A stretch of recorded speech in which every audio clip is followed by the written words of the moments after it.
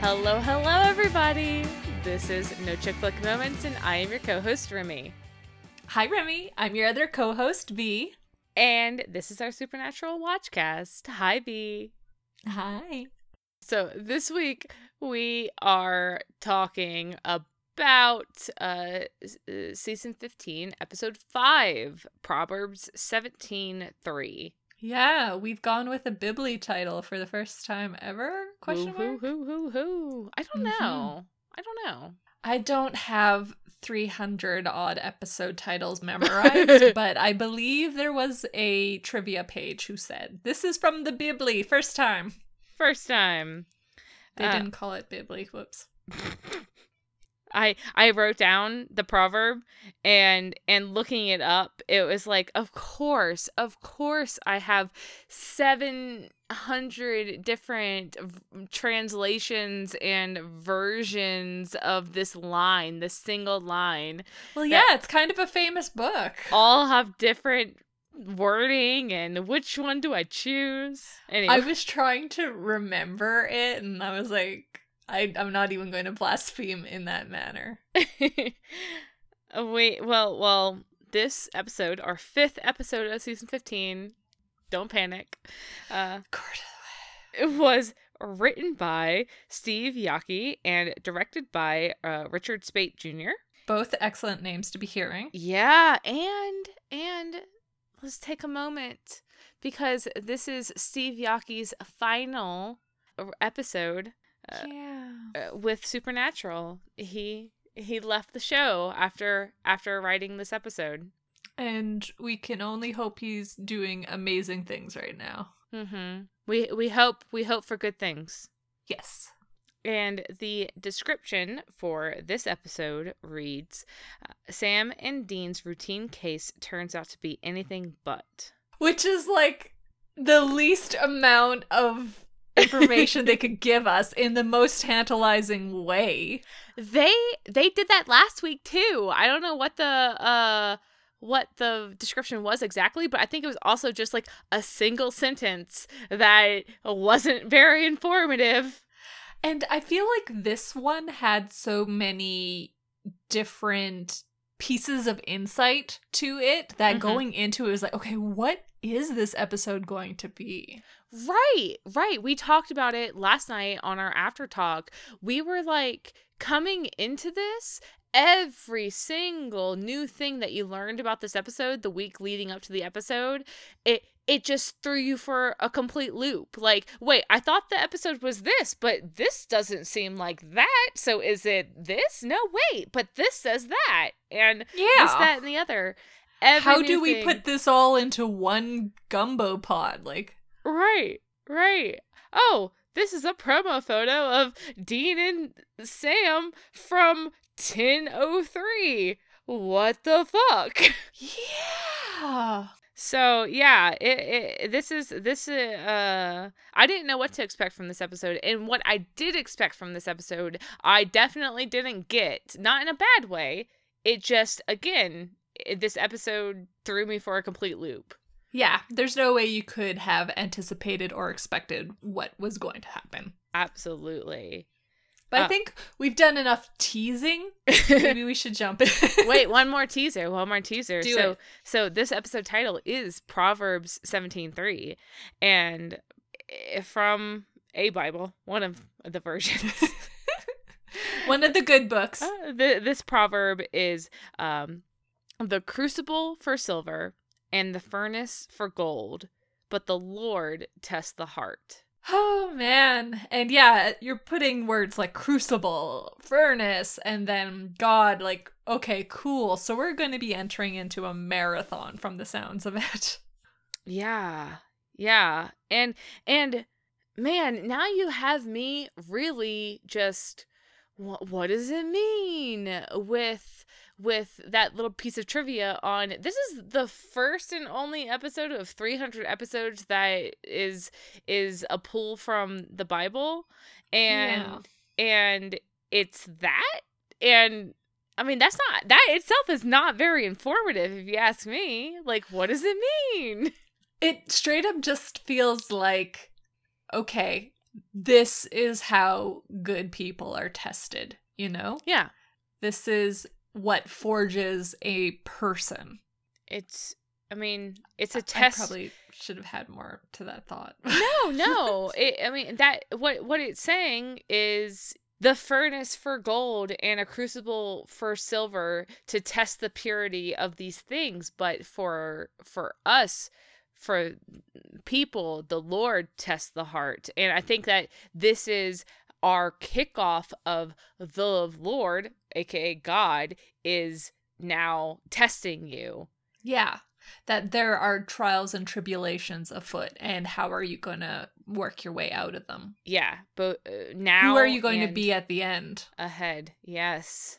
Yes, what will you be forged into? Mm-hmm. Woof. Woof! Woof! Okay, so now we can start the episode. Okay.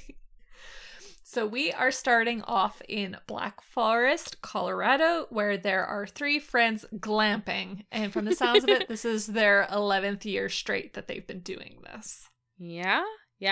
They are toasting their 11th trip out, their friendship, their futures, and one of the girls doesn't seem too jazzed. No, because the celebration is centered around the fact that they've all just graduated. But the kind of downer Ashley is saying that she's coming out of it feeling less certain than they are. They have jobs lined up, whereas she doesn't see a future that's quite so bright. Right. She's like, you guys got jobs, you guys are leaving, and I'm here stuck with a philosophy major as an Uber driver. Yeah. And the one friend, Julie, is kind of like, well, you shot yourself in the foot with that one. But the other friend is like, come on, that's not... You don't do that. You chose the harder path, is how she puts it instead. Right. And the other 2 are just, come on, Ashley, cheer up. This is fun. And we have some alcohol. Yeah. Have some rum. Spiced rum infused with cinnamon, I think it was. I think so, yeah. Homemade. And like found from a podcast. So I feel very represented in that moment. Represent. Mm-hmm. And so yeah, they're trying to lift their spirits now, but then there's this crashing noise in the forest outside, and Ashley's worried. The other 2 are trying to be like, it's a deer, but that's not enough to assure her. Yeah, Julie gets up and she says, I'll prove it. I'm going to get more rum. And I'm like, why is the rum outside? But okay. and Julie goes outside of the tent, and there is a crash and a scream and some gnarly noises following. Yeah. We get the snarling, chewing noises happening right now. Oh, and yeah. This unnamed friend, I don't know, but it's fine. It's fine. Ashley's like, we are not fucking doing anything. Oh, and my God. The tune changes pretty damn quick because this friend gets up to try and quietly zip the tent closed. Like this fucking tarp fabric is going to protect you from whatever makes chewing noises like that. But anyways, she gets close to the door. She grabs that zipper pull, and then she's promptly pulled out of the tent, and it's time for Ashley to give us our good old blood-curdling scream. Title card. Yeah, we made it. This is Supernatural, baby. And we're getting real Wendigo vibes. Oh, sorry.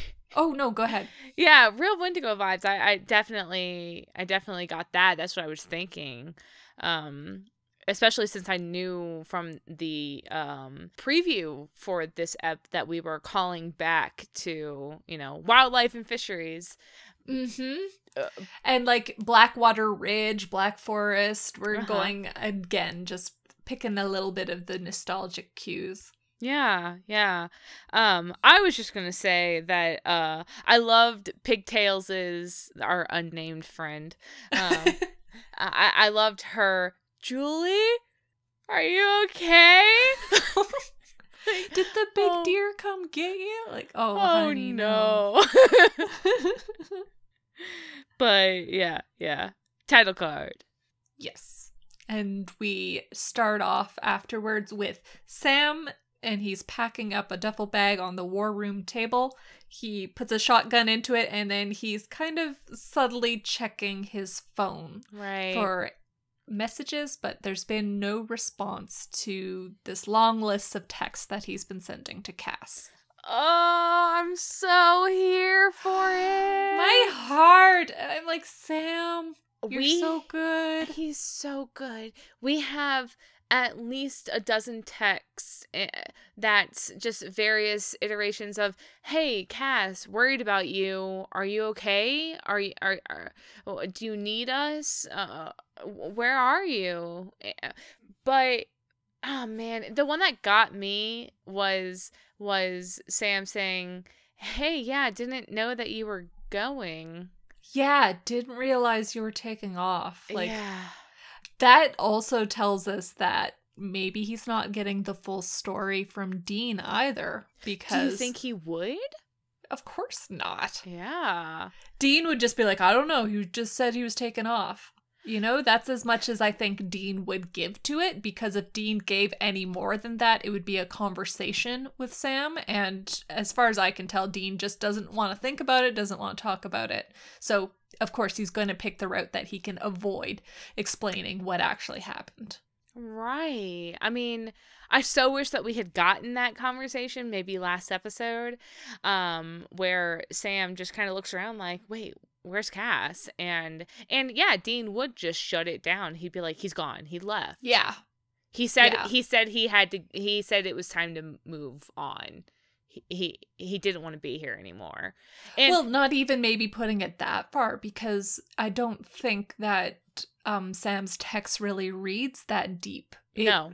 To me seems like Dean's just said, I don't know, the guy took off. I don't know when he's coming back. I don't know anything. Like, that's the level I think, that's my understanding, or my read of it at least.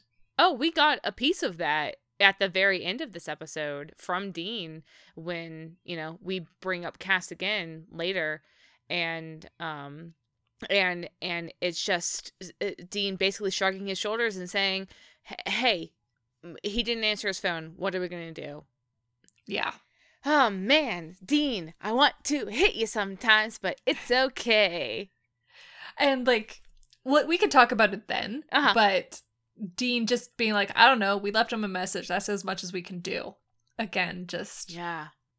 Oh, my God. So much that we could talk about. But, like, Sam, bless you. I love, again, we have kind of the 3 prongs of this tripod.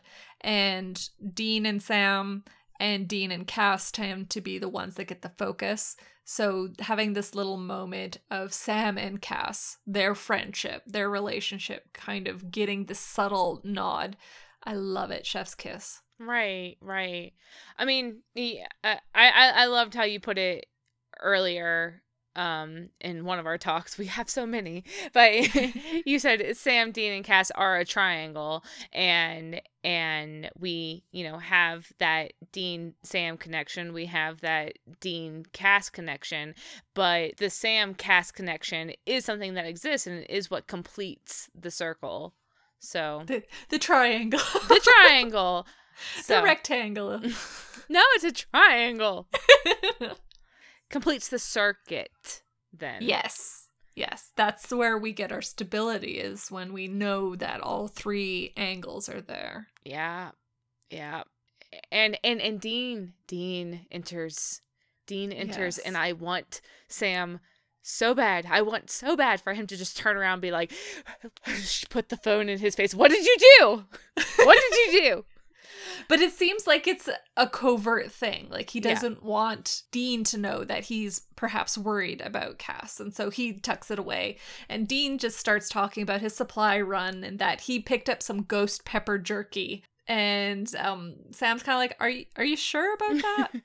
And despite Sam's warning, Dean does take a bite and just promptly begins to melt down.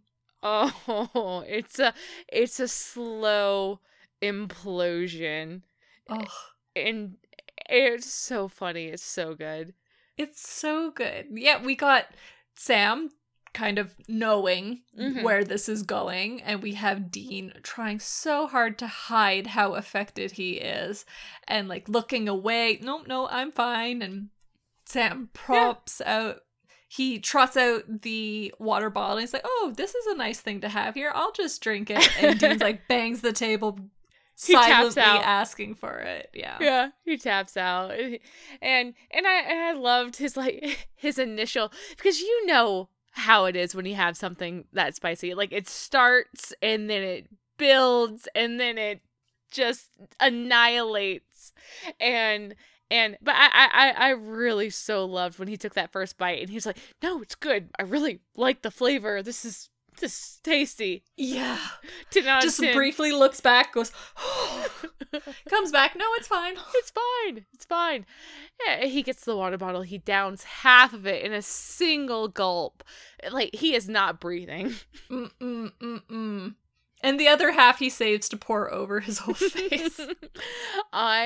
We had a couple of cuts to Sam, and Jared was fucking turning red. He was trying so hard not to break. It was hilarious. And it's just like their personalities in a nutshell too. Like, we have Dean with a known problem, trying not to admit it, trying to act like everything's cool, and non-verbally asking for help to escape the situation. And like Sam lets him get away with it, but he kind of yanks his chain for a while there too. He drags it out before helping Dean escape this thing he's gotten himself into. Yeah, and you said like Sam is standing there, use your words, Dean. And Dean just, valiant trying to hold it in. But yeah, it was really great how Dean's trying to like move on from this moment, and he starts spitting out some syllables that we assume are some words, and Sam is just I'm sorry, what? I didn't quite catch that. Can you repeat that? And Dean is asking after the mountain lion case. Yes. What's the latest news? And right, it's not 3 dead anymore, it's 5. And right, so what are we doing waiting here? Yeah. Dean says, yeah, I'm gonna go pack, and then spits out whatever half chewed mess. That gray chunk of jerky that was left. Oh yeah. But so they have this mountain lion, quote unquote mountain lion, 3 dead case on their radar, Colorado, and it has now, the death count has now tallied Upgraded. 5, Yeah. and they're ready to jump on it. This is definitely something to check out. Yes. So we have an abrupt change to the bunker, and we gain quickly this impression that it's a dream or something. It's similar to what we've seen in glimpses before. Yep. But we have the 2009 version of Dean versus the white-suited Sam as Lucifer that we saw in the end episode. Yep.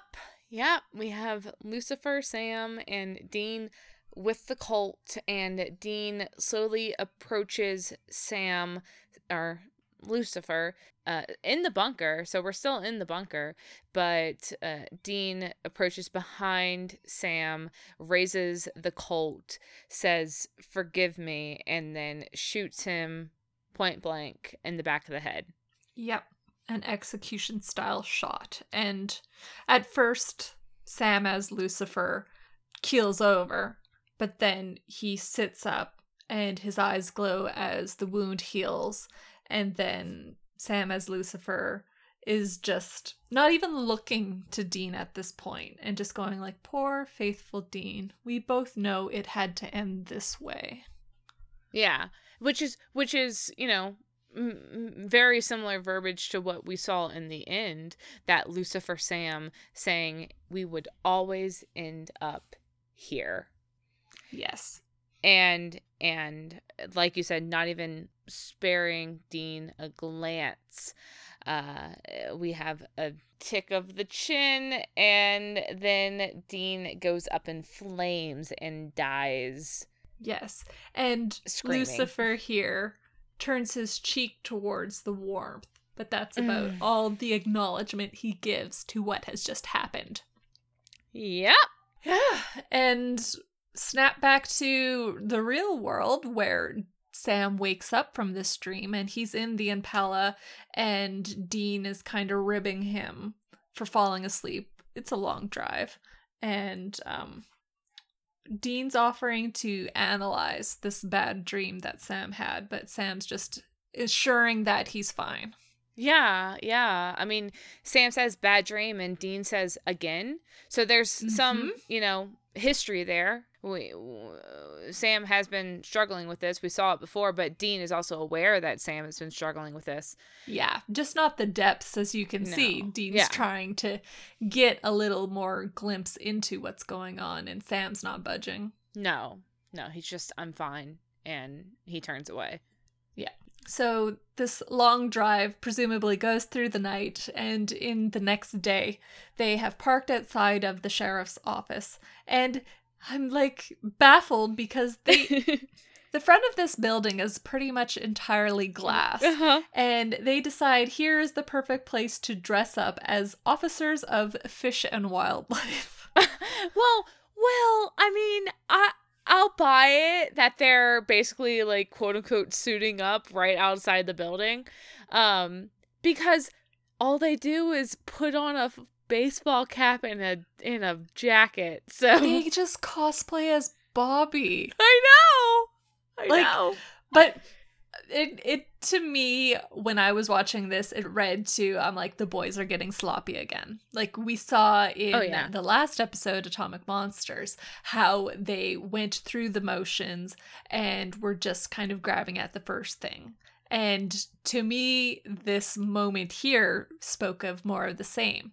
Oh, we're just going to park in front of the sheriff's office and then in view of everyone inside of this building, dress up into this outfit and then come in. Like, it's going to attract attention, you'd think. Yeah, rifle through our box of badges and pull out our wildlife and fisheries. And the fucking baseball cap just has like a picture on a fish on it. And I'm like, yep, seems legit. You look like government men with that.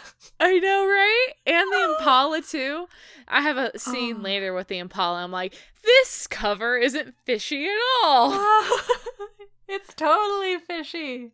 Da-dum-cha. So Sam did ask, so what's the story, feds? And Dean says, no. This week, we are going as Mark Hamill and Dean Ford, Wildlife and Fisheries. They're the IDs, the personas that they took on in Wendigo. So again, big nods going on there. And they're kind of ribbing each other over the pictures on these IDs. Like, Sam looked like a baby still in his, and Dean is insisting that he looks exactly the same. Nothing's changed compared to his ID. And there is so much in that line. I mean, there's the surface level of they're just ribbing each other about their old ID photos. And like, vain Dean is vain. Yeah. But then also we have we have this pool. And Sam says himself, like, oh, that's a deep cut. Like, that's a deep pool. And Dean is saying, what? I look exactly the same. Nothing has changed. Nothing. And we're looking at episode 2 of the whole series. And now. And saying, hey, look, nothing has changed from then and now. I'm just the same. Which we know is obviously not true, but it is a theme that has been running super strong through the last couple of episodes. These throwbacks. Going back to that ground zero. Yeah. Look at all of the, like, this is who we are. This is where we're at. And this episode really throws that nothing's changed element into the spotlight and actually tells us how wrong that is. Yeah. Both for our characters to be perceived that way and assumed that way, and also for, spoilers not spoilers, Chuck and his perception of who Sam and Dean are. Yes. Yes. Like you said, we are putting it under the spotlight and exposing it for how wrong and unfitting it is for our characters now. Yes. These stories that Chuck thinks are so clever. Yes. And are really going back to these elements that fit Sam and Dean at a different point in their lives, but don't fit them anymore. Yep. Yep. We'll get there. And we'll get there. For now, we have the sheriff meet and greet. Mm-hmm. And so they go in, flash their badges, and she does a double take at Dean's ID, which is just hitting that, again, vain ego. Love to see it. I want to take a moment because we've touched on it like twice, but we haven't here put context to it, where one of your running theories for this episode and, you know, the next few episodes is that hero debuff, or not a hero debuff, but the Winchesters losing their hero buff. Yeah. I'm not the only one who's referring to it that way, I'm assuming, but the way that the hero of the story tends to get away with not having to worry about the small details, you know? You don't see a story where the hero is using the bathroom or has the flu or gets a flat tire or gets food poisoning. Fence. Yeah. And so what I've been expecting, or at least really hoping to see, is how that element might have been at play in a way that Sam and Dean never really realized was there. Because I think even Andrew Dabb spoke about how they wanted to play with that perception and how their lives have been made easier without even realizing it because of Chuck's attention. Yeah, yeah. And I really like that for this episode because, you know, later we even talk about how the Winchesters are in Chuck's favor, but now they have fallen out of Chuck's favor. And what does that mean for them being in this maze and being in this story, I guess. Yeah. But here, I mean, Dean's face when that cop, like, questions him, you know, we can read it as vain Dean is vain, but I was also like, ooh, man, you just got called out. Yeah. And, like, this to me was a great moment to start wondering about that hero's buff and if they've been debuffed, because again, they just straight up dressed up as these pseudonyms outside the front window, and then they come in, flash the badge, and are assuming to just go. And we had a slight snag, just this little tug that kept things from running smoothly. But I'm interested to see if that tug turns into a point where the stitches get ripped out and that seam is torn.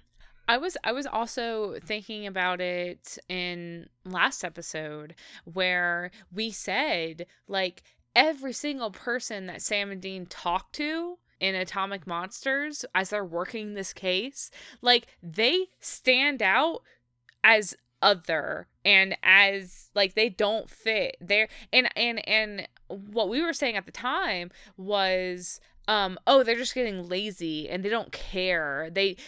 Or they're going through the motions. Yeah, they're just going through the motions and they can't properly, you know, smile and fake it right now. So they are pinging as inappropriate or off in their, you know, cover to all of these people, Bailey and Veronica and the I was doing so well. Janet. Did you see all those names? You were doing so good.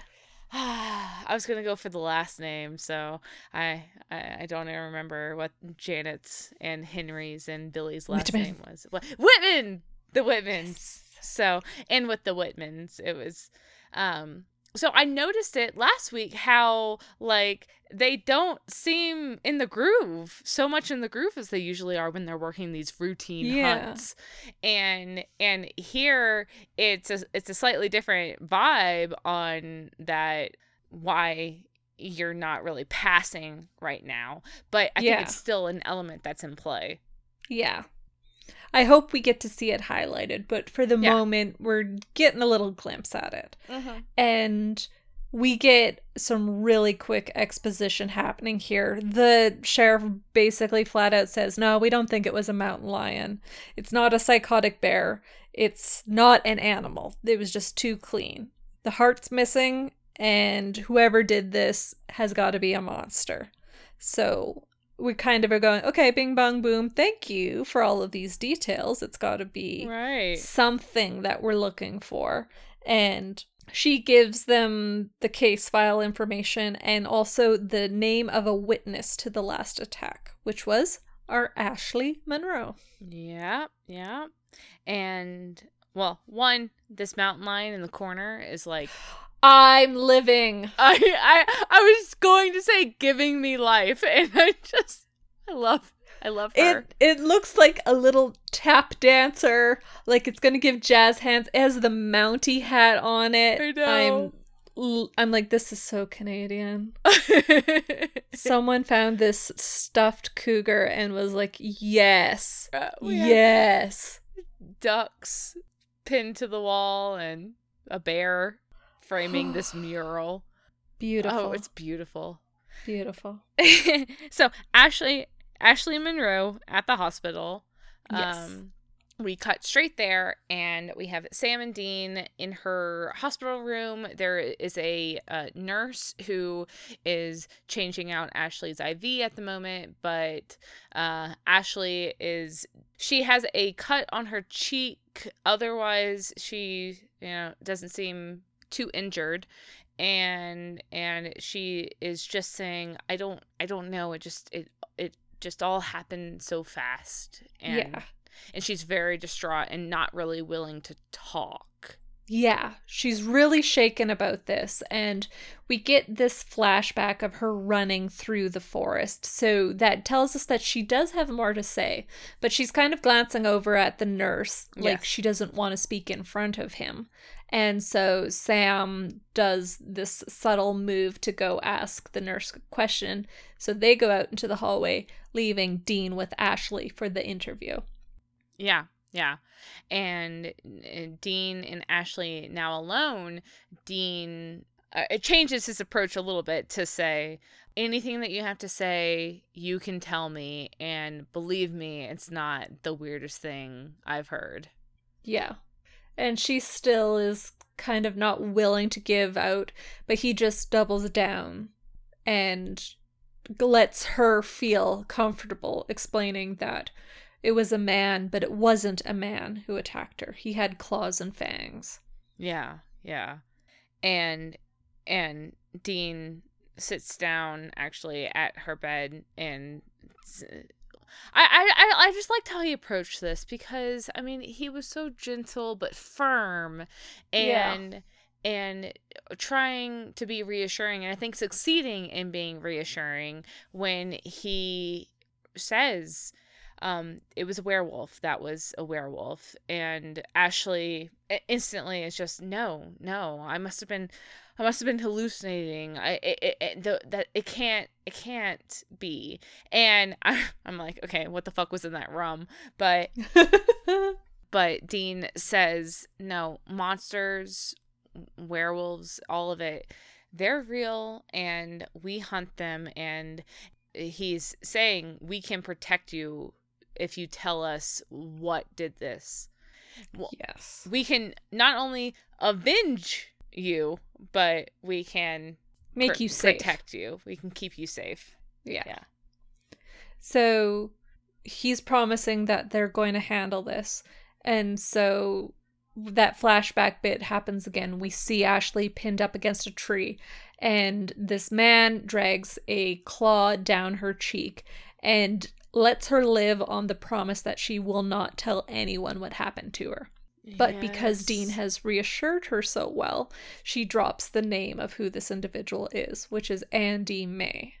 Man, and Dean in this, he does say, whatever you're worried about, whatever comes at you, we will handle it. I promise you that. And I'm instantly, no, Dean, don't you know you're in a TV show? You can't. You can't give promises.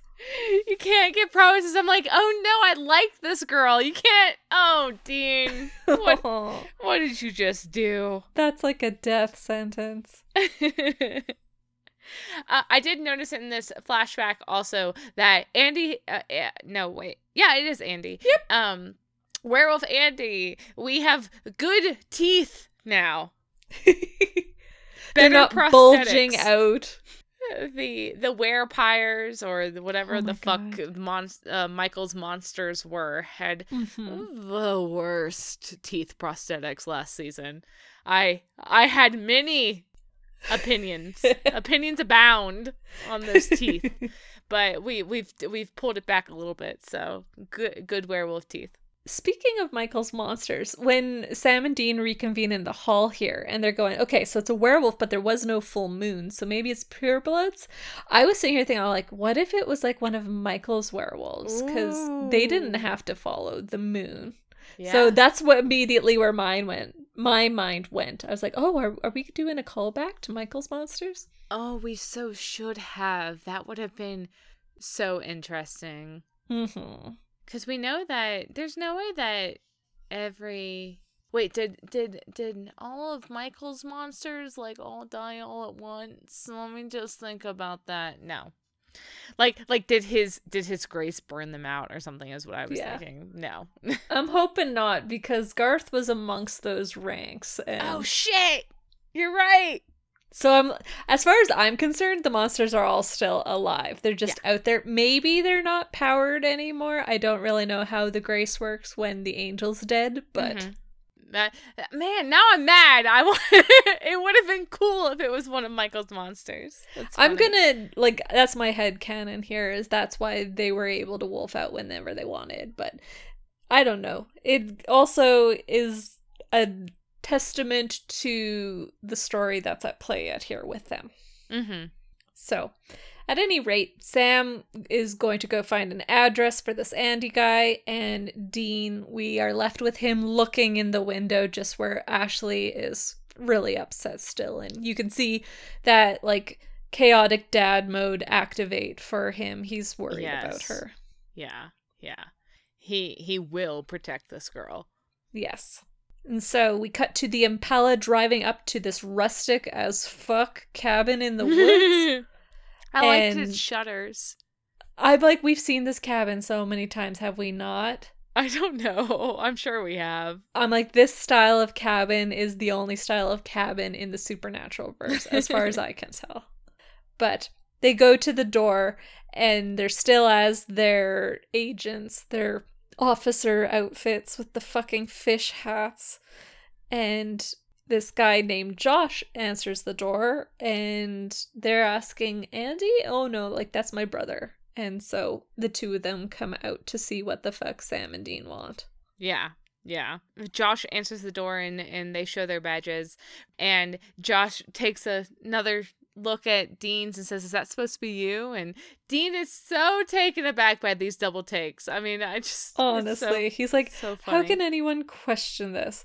I'm like, this gag is good, but I'm also like, Jensen hardly looks like he's aged. Like, he's no longer the baby face, but he doesn't look old. Like, no, we can see this photo that's on the ID. It looks exactly like Jensen. Like Sam's photo. Sam's entire like, face changed. So I think that makes it doubly funny that no one looks at Sam's, but Dean's is like, what? Oh, okay. Oh, that's a good point. I like that. But But yeah, we have Josh and Andy at the door, and Sam and Dean are just asking some questions. Just, have you seen this woman? She was attacked by an animal a couple of nights ago, and have you seen anything suspicious? And they're both like shifty biscuits. Yeah. But Andy is saying, well, yeah, we're out in the woods at night sometimes. Is there any way that we can help? And Josh is like, shut up. Yeah, like Josh would be sharply elbowing him if he could, because Josh is just being dickish through this conversation. Yes. And clearly doesn't want the visitors, doesn't want them here. Yeah. And Andy, to contrast that, is being overly helpful. Yeah. One might say. And yeah, you get this sense that there's guilt or there's something sort of involved with his behaviors. Right. Even if we hadn't like literally just seen him in the flashback. Yeah. But they're like, sorry, can't. Yeah, I haven't seen anything. And Sam is okay. If anything crops up, why don't you give us your number so we can give you a call? And Sam tries to hand Josh a notepad with a silver pen to write down said number. And Josh says, "Oh, we don't have a phone. Bye," and shuts the door. Yeah. And as far as Dean's concerned, that door shuts and he's like, I say we shoot him right now. Like, I know! We got him. But before they can pursue that train of thought, his phone rings and it turns out to be a call from Ashley, who needs to see them, and so they get pulled away. Right. When Dean said, I say we shoot him right now. That's all the proof I need. I was like, fucking war flashbacks from last episode. Honestly, it goes back to that, like, oh, I think we solved it. Like, we didn't even actually confirm the silver burned them, but we've got enough evidence in line, so let's just take them out now. Yep. And they're still ready to go, but that call from Ashley pulls them away for now. So it's a TBD. Yeah. And so now inside of the cabin, Josh is berating Andy for the answers that he gave. And Andy is clearly upset that he's killed these girls.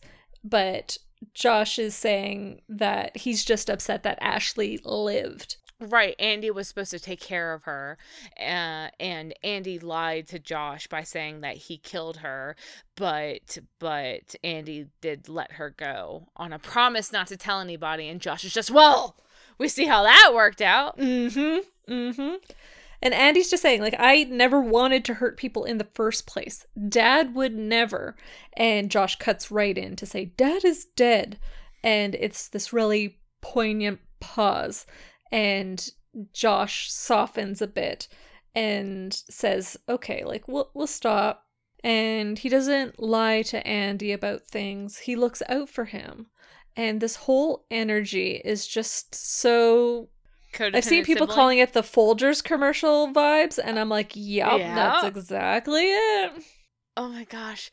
Josh takes Andy's face in his hands to say, brother, I'm here for you always. I'm like, oh God. Oh.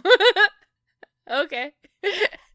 Like, we're pulling a very particular energy out here. That's all I'm gonna say. One thing that, like, I mean, so as soon as Andy and Josh start talking, I'm like, oh, it's the Winchesters. Okay, I get it. Okay, yeah, here we go. And like, Dad's dead. I'm like, okay, yep, we're early seasons. We're season 2-ish. Yeah, and that comes back to me on, what Andy says later, at the, like, final confrontation of this episode, when Andy says, you're a monster, to Josh, because Andy is not happy that Josh has been killing these people, because Dad would never, I assume that, this is a pureblood werewolf family, and they are isolated in the woods, and they were brought up a certain way, but now we have Josh, who is embracing his monsterhood, and Andy's just not behind it. And we have Andy saying, "You're a monster, and I have to stop you, and I can't live without you." But it just comes right back to me on that, Demon Blood Sam, Hunter Dad John. You could only ever be one thing. I get it. All right. Yeah. I see it. Yeah. The parallels are strong in this one. Okay, Sleepy Bear in.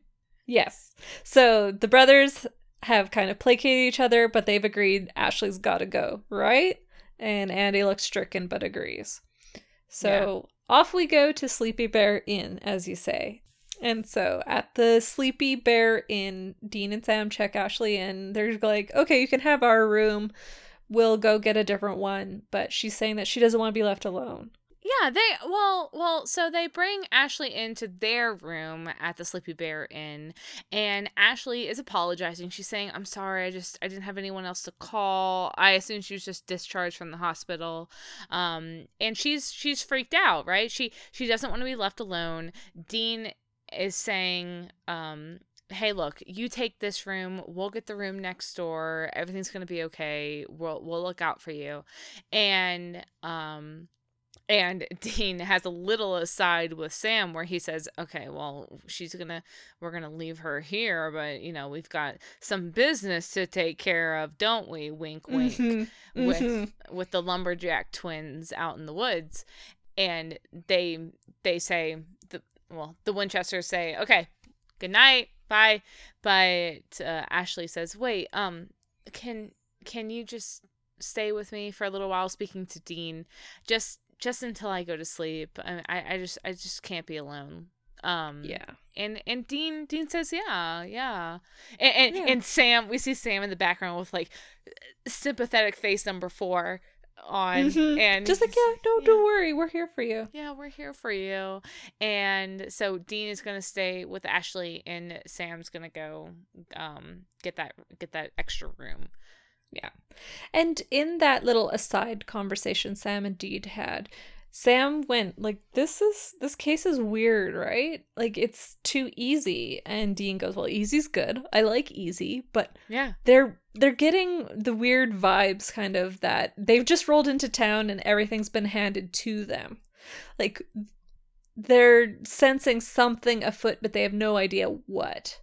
Yeah, we're all getting the weird vibes. I mean, I like to think that this episode here is intentionally following through with last episode, and us, the viewer, we're sitting here and we're like, this is weird.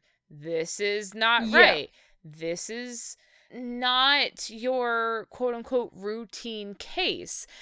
And when I say that, I'm mostly thinking about last episode, and how they just kind of flowed through it. But here we have something similar, but now Sam is kind of waking up a little bit, cluing in to say, wait, like, this is weird. Yeah. Like, last episode was very them going through the motions, but not with really any outside influence. Like, I've seen there being some debates as to whether or not Chuck had his hand in the mix with them during Atomic Monsters, and I just don't think so. No, I absolutely agree. Chuck did not have any influence on that story. Yeah. But as we can see our characters reacting here, that if they feel something strange, then we're being told as audiences to keep an eye out as well. Maybe I'm just thinking too much about it on that. I do feel like there's that similar flavor that was carrying through. Yeah. Last episode was more, I felt like, just Sam and Dean feeling like others and not really connecting with their job anymore. Yeah. And we can see that they continue that sort of like going through the motions. And this upcoming conversation between Dean and Ashley puts further highlight on the going through the motions aspect. So the two episodes definitely carry similar energies. They're just looking at different elements within them. Yeah. Yeah. And I think you're right that the next conversation fleshes that out a little bit more. Yeah. So Dean's agreed to stay with Ashley till she falls asleep. And outside we can see a old blue truck, and Josh and Andy are in there. Andy has followed Ashley's scent here. They're going to take care of her, but Andy goes, "Hey, you see the vehicle over there? Like, those two guys are here too." And Josh says that we're good at quick and quiet, so they're going to be doing something anyways. Yeah. Oh man, I totally forgot to mention, back at the cabin in the woods, this was that one Impala moment where we have Josh looking out the window at the brothers driving away on the fucking like dirt road in the middle of the forest in a classic car Impala. Yeah. And like 15 years, you would think that this car, like 15 years of the show, but 40 fucking years of existing. You would think that Beasties would go, muscle car, we can't trust it. I know, right? There's got to be some sort of network where they're like, oh, the Winchesters were spotted out here again. We know everyone knows the Winchesters, especially if your father was a werewolf too. But you would think. Also, it's like wildlife and fisheries. What kind of car is that? I know. Hey, we go off-roading on this all the time. I know, right? I'm like, I hope it doesn't fucking rain.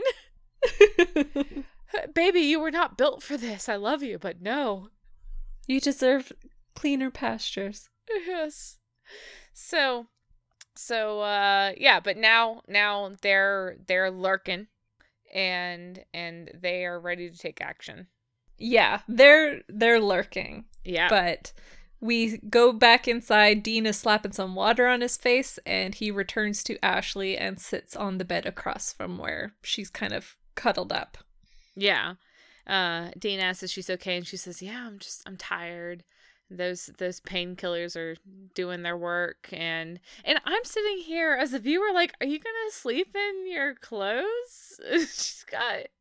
She's got like this high collared shirt and a long skirt and a tie. She looks a little bit like a Girl Scout right now. She does that, but she's got her whole outfit on. Wait, does she have the hat on too? Yeah. Yeah, she's got a hat on, and she's like, I'm just gonna go to sleep now. And I thought that was weird, but but she's tired and she's, grateful for Dean's company, and she's just making conversation.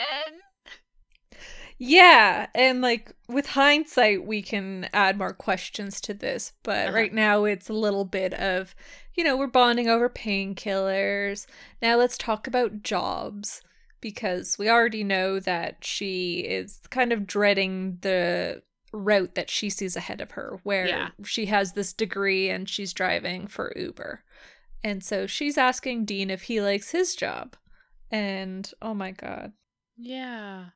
He says, "Yeah, I do."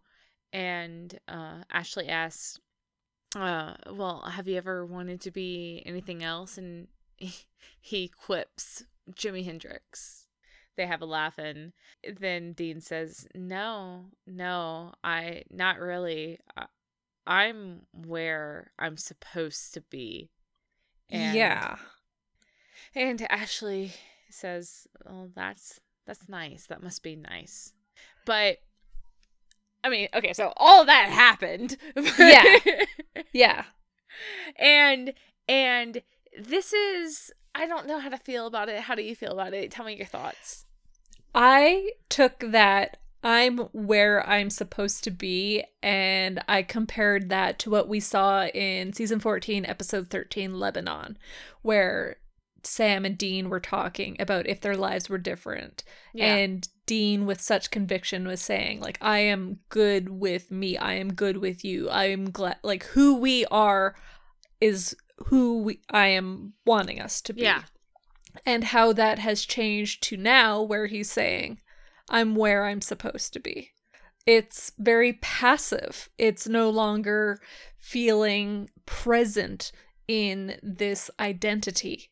Like, he has really lost quite a bit of himself to this revelation that Chuck gave them, that their lives have been so scripted, even after they thought that they were free.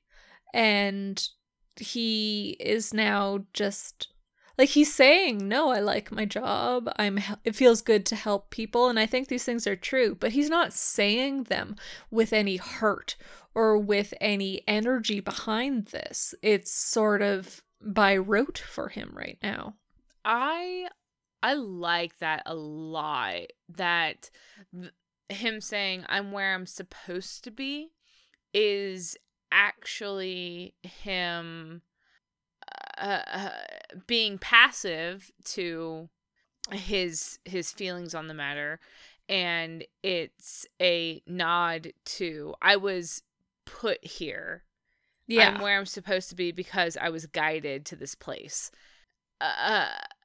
Because when I first watched it, the second time I watched it, me watching it, I'm thinking, wow, he seems really like sure of this, which read as a little flip-floppy for me from, the shock of what Chuck has done.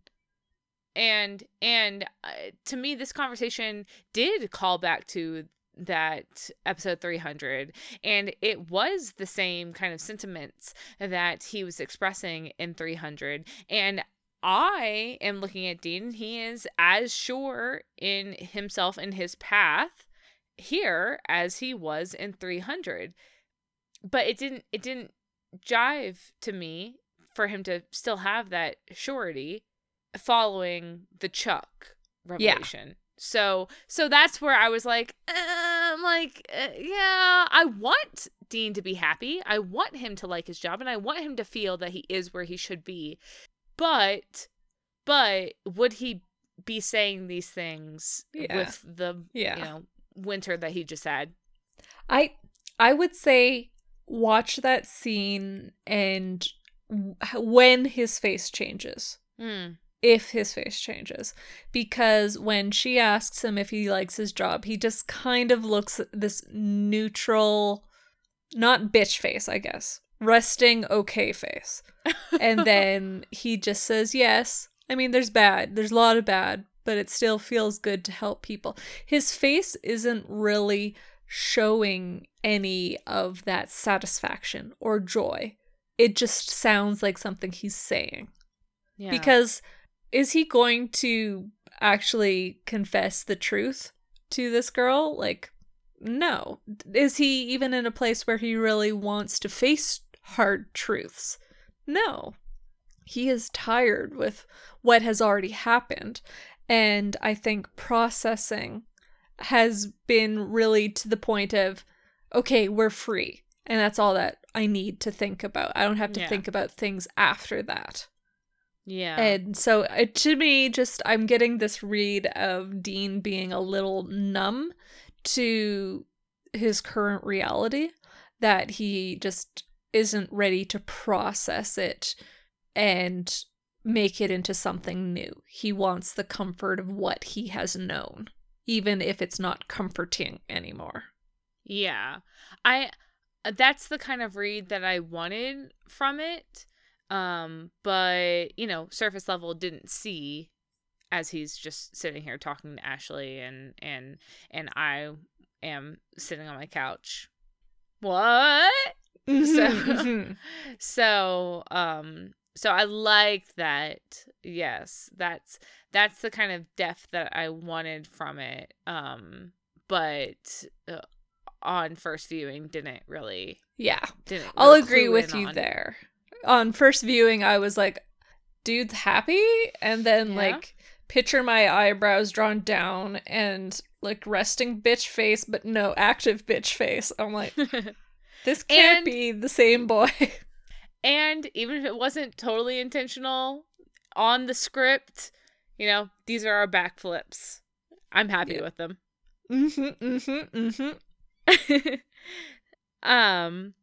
And you know, Ashley says that's nice. It must be nice to be so sure.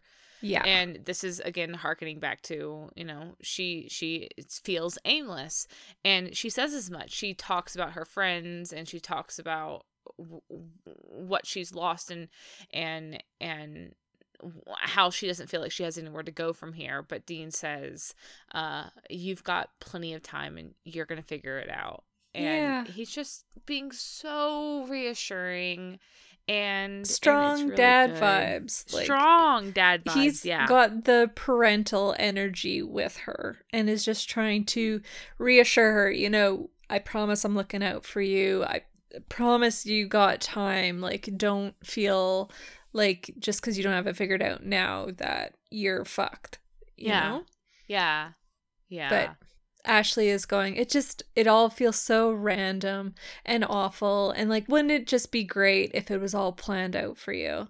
And my first watch, I like kind of rear back a bit. And I'm like, this is a bit on the nose. Yeah. And Dean going, no, not really. Like, no, you don't want things to be all planned out for you. It sucks. Take it from me is kind of the energy he's giving. I'm like, yeah, we're not really showing subtext here, are we, guys? Like, this is a strong parallel. And then this episode continues. right. But this dialogue, I mean, it's definitely something that Supernatural has done before, like with those heavy-handed parallels in the dialogue, or like the B plot or the monster of the week story, and it's like, oh, okay, yeah, hey, we have the lumberjack twins over there, okay, exactly. But and then with this line, I was like, okay, or what are we doing? Just you wait. That's what, like, Yaki's just sitting there. It's the gif of the Wicked Witch from Snow White and the Seven Dwarfs, and she's just disappearing into the cellar door, like cackling as she shuts it on her head. It's that gif. That's Yaki though right now. He's like, hey. Oh my god. Just wait. All right. Wait. So, from Dean's little somber, no, not really, we pan over to the clock and we see the time jump from 9 p.m. to after 1 in the morning. And Sam is here and he is shaking Dean awake, and they both like, okay, where's Ashley? And like he has no idea kind of what has just happened. Yeah. She was just here. She was with me, and Sam is, Dean, what the hell? I just went off to get some food, and I came back. The door was open, and Ashley's gone. Yeah. And Dean is saying like, okay, we gotta fucking go. She was just here. Yeah. And so the clearest source of trouble that they can think of is that cabin. And so they immediately go to find her and they head out in that direction. Yeah. And we kind of pick up right where we left off when we cut to the next scene. We have Sam and Dean at the cabin getting out of the Impala. And, oh no, wait, we have the murder trailer first. I'm bad. It's bad. Fine. Linear time. But okay. So with murder trailer from Sam and Dean leaving the motel, we have a brief scene of Ashley tied to a chair, gagged, and we have the brothers Andy and Josh in this fucking torture room with blood splattered over all the walls. I don't know why this is here. Gotta smell bad. We had a conversation with the sheriff on how like the kills were too clean and nothing was missing and it was just the heart. But then we have this weird murder room, okay, with all these tools around. I'm bones, like, literal bones just lining the table. And I'm like, Supernatural, you fuckers, you have us set up in such a way that we can always go and like, did Chuck do this? Is this Chuck? No. I'm going to have so many thoughts on what Chuck has a hand in versus what Chuck does not have a hand in. Yes, I can't wait to Because get into that. That is a big question. It's always been a big question, but it's now a relevant question. It's very pertinent. And I have opinions, so I'm ready to share them later. Yes. But in this murder room, Andy is still protesting. He doesn't want to go along with what Josh is doing. He says that's not who they are, but Josh is just adamant. It's exactly who we are. Oh, yeah. And outside, we have the Impala pull up, and Dean climbs out, and he's just being insistent that there's no way these guys could have gotten the jump on him. Like, there's no way that they could have snuck in, removed Ashley from his room without him hearing anything. And not woken him up. Yeah. Yeah. He's continuing with that, what the fuck? Yeah. That we just saw from the motel room. Yeah, and like the weird vibes that they had before, this fits in with the weird vibes again. Mm-hmm. And they're walking to the cabin, and Ashley screams, and the brothers hear it, and they then charge, knock down the door, and we're getting these quick cuts between the murder room and Sam and Dean, but. Back in the murder room, Josh and Andy hear the door break down. They bolt. They go out. And then Sam and Dean come in from a different entrance, and they free Ashley. She's I like this actress, I guess. Oh, she's good. She's good. She is. She's got a lot of emotion. Oh, and like a lot of tears. A lot of tears. Like, yeah. She's so upset, and they're trying to get information from her, like, where did they go? And she just says they ran. And so Sam and Dean kind of flank her, and they lead her back through the cabin. But from the rafters, Josh jumps down. He drops between them, and they immediately break out into a fight. Yeah. Josh takes on Dean. Ashley backs herself against the wall, and Sam is attacked from behind by Andy. Yeah. Yes.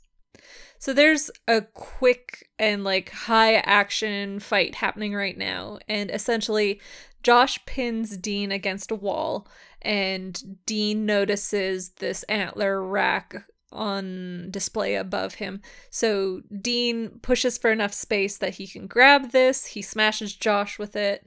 They get thrown into a table, and initially Dean has Josh pinned down, but then Josh manages to turn the tables and then has Dean pinned to the ground. And meanwhile, Andy and Sam are likewise throwing themselves over furniture, and Andy gets Sam disarmed. The gun goes some place that Sam can't reach, but Andy instead picks it up and points it at Sam. Very threatening, like. Yeah. Sam is hands up. Andy is distracted by the ongoing fight between Josh and Dean, but he does have Sam at gunpoint, and this is where I am so sure that Andy is going to shoot Sam. I know. That hero buff, right? Yeah, that's exactly it. I really thought that it was going to happen. And it was a very high tension moment. And it was also one of our first high tension moments involving the brothers with this season 15, where we're okay, this is season 15. We don't have that hero buff anymore. Yeah, like they haven't felt this vulnerable this season, really. Like the stakes have been high, but they haven't been intimate, if that makes sense. Yeah, I mean, we really haven't had Sam and Dean put directly in harm's way, other than, a few ghost fights. And like even when Janet had her gun pointed at Sam in the last episode, you didn't feel like it was with intention to kill. Whereas here, the way Andy's whole body language was, his level of emotion was so high and fraught that you just felt like this fucker could pull the trigger. Like, he feels erratic. That's exactly it. There was something about this scene, this character, this situation where I was very sure that Andy was going to pull that trigger. Yeah. And he does. Yeah, but, sure enough, we hear that fire off. Yeah, but it's a bullet not for Sam, but Andy here has shot Josh. Yeah. His brother. Yeah. And Josh drops his chokehold on Dean and falls dead. Yeah. Andy had yelled at his brother during the fight, but Josh just wasn't giving up. He was still trying to strangle Dean. And so Andy ends up killing Josh. And with tears in his eyes, he's aiming at Sam, then at Dean, and he enters in his own monologue. Yeah, he says, he was my brother and he promised, but he was never going to stop. And he turned into a monster. And then shakily he says, and now I'm a monster too. He turns the gun on himself and he shoots. Yeah. He's dead. Yeah. He had like Billy Whitman vibes from last episode. Yeah. You know, because Billy was saying, like, look at what we've done. I'm a monster. I can't be. Like, there's so much talk about monsters and what makes a monster. Who is a monster? And it's coming from these empathetic versions of our villains. It's very interesting. Yeah. We talked about the gray spaces in these monsters and these villains. And now we have two routine, can you hear the finger quotes? Routine cases that turned out to be anything but. We have Andy, who would rather die than become the monster that he saw his brother succumb to, and he kills himself. And then we have everyone in the room confused as fuck. Yeah. And in Ashley's case, like 1,000,000% done. Yes. She just watched two men die. She's out of here. She tries to walk away, and Dean touches her shoulder to say, "Hey, are you okay?" She flinches. She flinches away from Dean, only to trip over one of the mounts that had previously been on the wall, and she falls back into these antlers. Yeah. And the antler rack punctures her. We see it go clean through. And oh my god. Like, oh my god. I was like, hero debuff. This is the buff. It's gone. Like, it's gone. Yeah, exactly. That was my first reaction. And you could see Sam and Dean too, both being like, in a breathless way, like, what? Oh my god. So when Andy killed himself, we had both Sam and Dean. What? And then Ashley wants to walk away, but she trips and falls and dies. And it's another what? Yeah, what just happened? What did we just see? Yeah, but it was so good. It was so good. It was so real. It was so good. Yeah, like it honestly felt like this huge snap to the routine. Like, as much as Andy's behavior was a break from expectations, this one completely turns the show on its head. You know, our heroes don't see the victims die this way. Our victims live, and our heroes get a sense of satisfaction and reward for a job well done. This doesn't happen. Oh my god. I love that you used the word breathy, because it's the exact word that I used in my own notes. It's just so breathy, so real. What? I'm compromised. How this is a lot. Like that single word from Dean is something that will haunt me. Oh, I know. For weeks. That I know delivery. It that moment of just, it was so silent. It was so abrupt. It was so unexpected. It turned their expectations are expectations on its head. I really, it was so good. It was so good. Yeah, and like considering how deeply it felt like Sam and Dean were going through the motions. Well, this moment right here, you guys might have been going, well, it's weird. Okay, that's weird, but we're fine. Well, right now you got the bucket of ice water dumped on your head. You have woken up. What the fuck just happened? What the fuck just happened?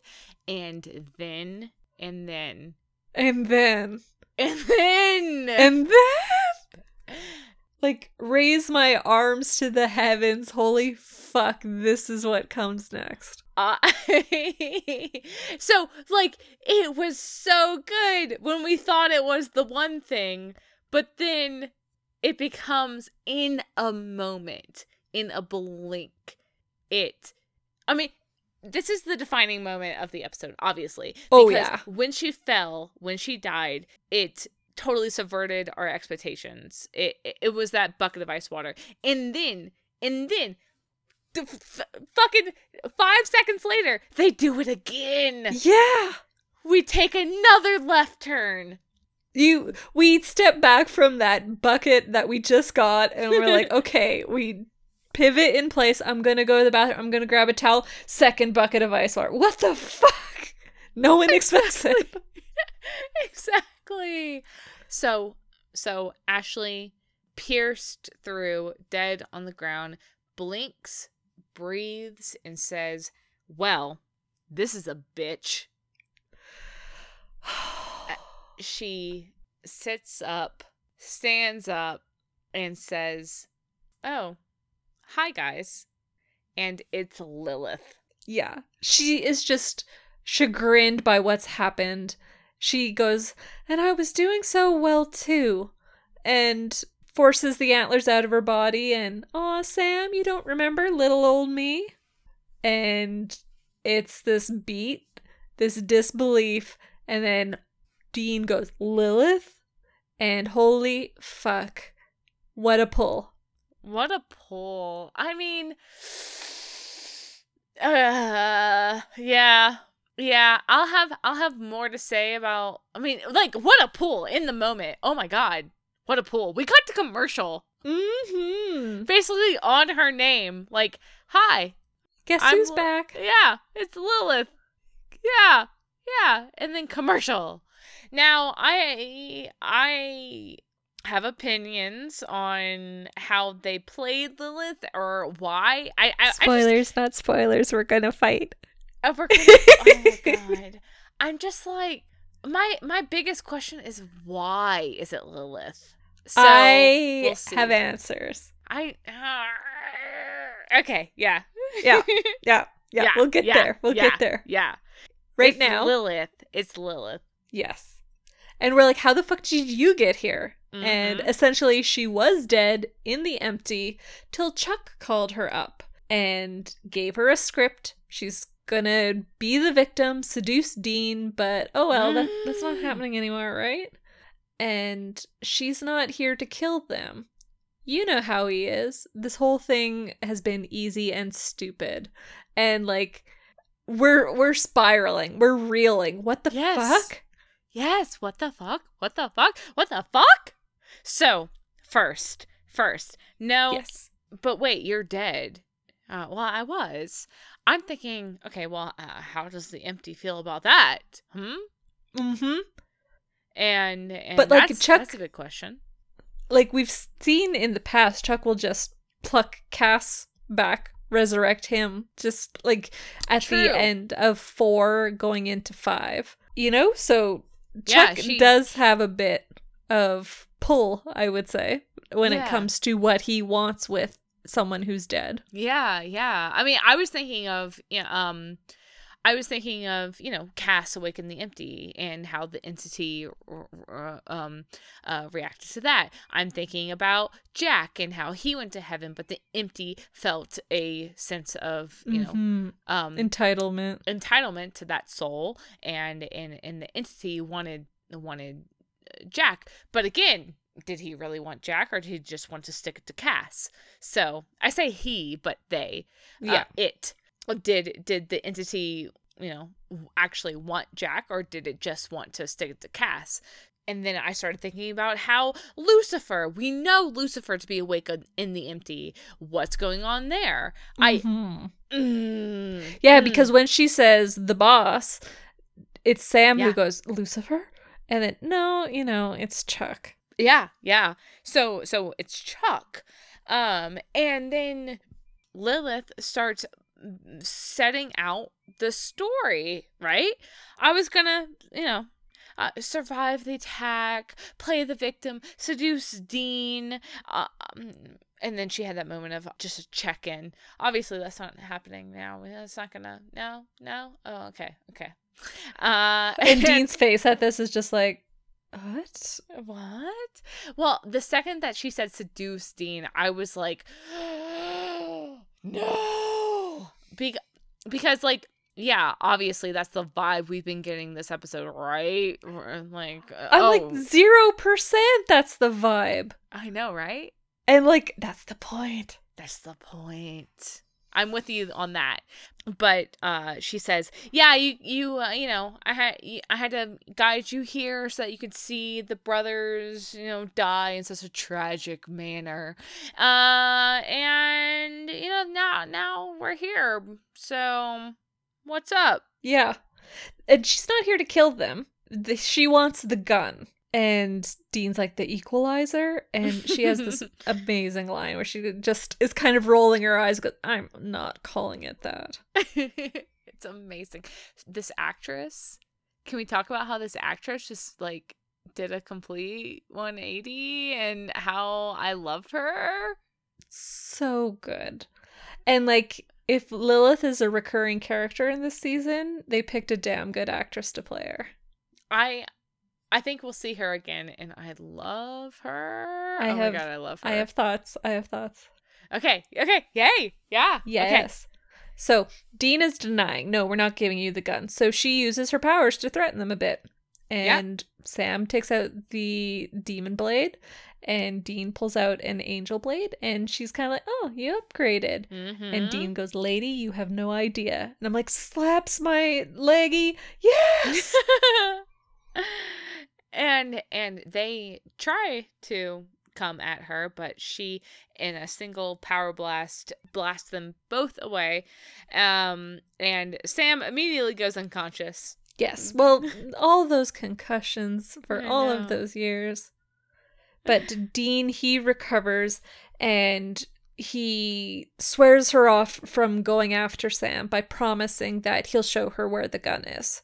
And if he's lying, then she can't kill him, but she'll just make him wish he was dead. And Lilith, she will definitely be able to follow through on that. So, yes. Deal. Yeah, I liked that deal line. Mm-hmm.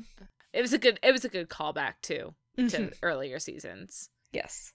And so since Sam is out cold, we get another dream vision question mark thing right here. And we're back in the bunker. We're at the top of the balcony to the entrance of the war room. And Sam is getting his ass kicked by Demon Dean. Demon Dean. That black V-neck, a red overshirt. This is season 10, episode 3. And we have Demon Dean in the bunker. Sam gets fucking kicked through the flimsiest banister to ever exist. I was like, that was not wrought iron at that point. It was balsa wood. And he falls to the war table. Like you said, he is just getting a beat down. He gets pinned to the wall, and Dean brings out the first blade and slides it home into Sam's chest. Yep. Yeah. And like with a bit of relish to it too, like a shh, it's okay type facial expression on Demon Dean's face. Yeah. And Sam's dead. And he wakes up and he is alone in the cabin, and that's never good. Yeah. Yeah, he's alone. He goes outside and the Impala is gone, but he sees that trusty blue pickup truck. It's not Yeah. pickup truck. Is that Yeah. That's a word? Pickup truck? Pickup truck. Yep. Oh my god, that's a thing. You did it! Okay, I did it! Yeah. Yeah, that old blue Ford pickup. So we have an idea of what he's going to be doing. In the Impala, we have Dean, and Lilith is in the passenger seat, and Dean's asking her why. Yeah, she gives a flippant response in because of the 3 potential vessels, Ashley had the best hair. And I'm like, false! Pigtails had the best hair. But I forgive you. And Dean's just like, no. Like, why are you doing this? Even though it's stupid. Like, you've said yourself. Yeah. Yeah. This is stupid. And she's like, well, it is. But, Well, she lays it flat out there. She's like, I don't want to be here. I died for what I wanted most. And then you and your brother screwed that up. And Dean's like, well, no, that was God too, wasn't it? And she's like, yeah, but I can't kick his ass. So you two are the best, the ones that I got right now. Yeah. Sam and Dean will do for her wrath. Yeah, you're the next best, I'll take my kicks where I can get them because I got resurrected by God, and like what the fuck else was I going to do? I had to sit there and listen to his, grand plan. Yeah, his writing philosophy, she called it. Right. And his very weird, very pervy obsession with you, speaking directly to Dean about Dean, which I have so many so many meta. It's so fucking meta. Well, and I'm like, is the you the royal you, like you and your brother, or is it just straight up Dean? Like, okay, well, it can be interpreted as the royal you, the Winchesters, his pervy obsession with you guys, like, fine. Yeah. But I have said before, I will say again, I think that we've moved away from it, so maybe I won't say again, but I have said before that previous stories, we tend to suck Dean's dick on these things, right? Sam gets left to the wayside. He gets the supporting role in whatever Dean's going through. Yeah. So that pervy obsession with you directed to Dean, I will take that as some lampshading on the writing, and we do tend to focus on Dean. Yeah, Dean does get the driving narrative, plot. The action, for our seasons. And so I do think it was directed at Dean. I like that. That's interesting to think about. And she's also casting shade at Chuck himself as a writer, making fun of the lines that she was cast to play, Yeah, the word for word things that she said that came from Chuck. Right.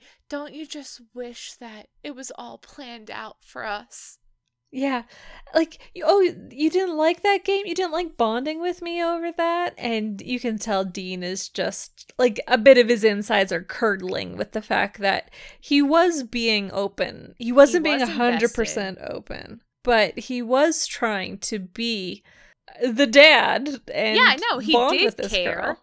He did care. He was invested. And it was also that, like, taken aback, like, what I thought was happening is not what was happening, and it is a betrayal. I was tricked. Yeah, exactly. So, and this is the first, like, Dean definitely didn't show this level of investment last episode. So for him to put himself out there a little bit and then get bitten for it, he's feeling it. But Lilith is just making fun of her lines and the story. And don't you know, like, Chuck, he's boring, but he's predictable. Every ending will always be the same. One brother killing the other. Yeah. Of all the ways he could end this world, he's obsessed with the one. He likes that one. And, like, that's why the werewolf brothers had to die that way. It's foreshadowing. Yes. B, we have to do the subtext show on this line, and it always ends the same, one brother killing the other. Michael and Lucifer. Yeah. And talking about Cain and Abel. Yeah, Cain and Abel. And talking about maybe what Chuck originally intended for the Winchesters versus that spanner in the works. Who You're not threw supposed it. to be here. We're making this up as we go. Yes. That Who? moment right there. Yes. That changed everything. I know. I mean, for Lilith to say here, one brother killing the other, that's always how it ends. I go straight to Michael and Lucifer. I mean, take the step. That was Kripke's original vision too, that season 5 would end with them subverting the Michael versus Lucifer, but would still end tragically for the brothers. Yeah. So thinking of that both as Kripke's original ending and the way that Chuck intended their story to go, these two layers are giving us a lot of insight into the way the show is now portraying not only the ending that Chuck in the story intends to have, but also our current writers, our non-Kripke, our Dab era writers, intend to have the story end. Yeah. And I can talk for a year on that negative space where Cass should be in this story, and Cass's influence on the road so far. Yeah. The infamous spanner in the works. Oh, the subtext show. We have to do it, please. Yes. Okay. Yes. Okay. In this show. Yeah. But in this episode. Yes. In this episode, Dean and Lilith are now at the motel room. And fucking again, Lilith poking at the script that she was given, going, "Now show me that big gun." And oh my God. Dean just goes, my bad, I didn't bring it. I'm so silly of me to come back all this way. And yeah, Lilith gets philosophical with her philosophy major here, and is basically like, have you heard of a death by 1,000 cuts? Because that's what I'm gonna do to you. Yeah. She starts in on, cut, tell me where it is, cut, you can't keep this up forever. But Dean doesn't have to, because Sam bursts through the motel door. Yeah, and with zero hesitation, he shoots her with a special devil's trap bullet. And for the moment, she's like, what the fuck? Because she can't move. And I loved her. What? It was really good. And Sam, all deserved smugness, says, devil's trap bullet, we upgraded.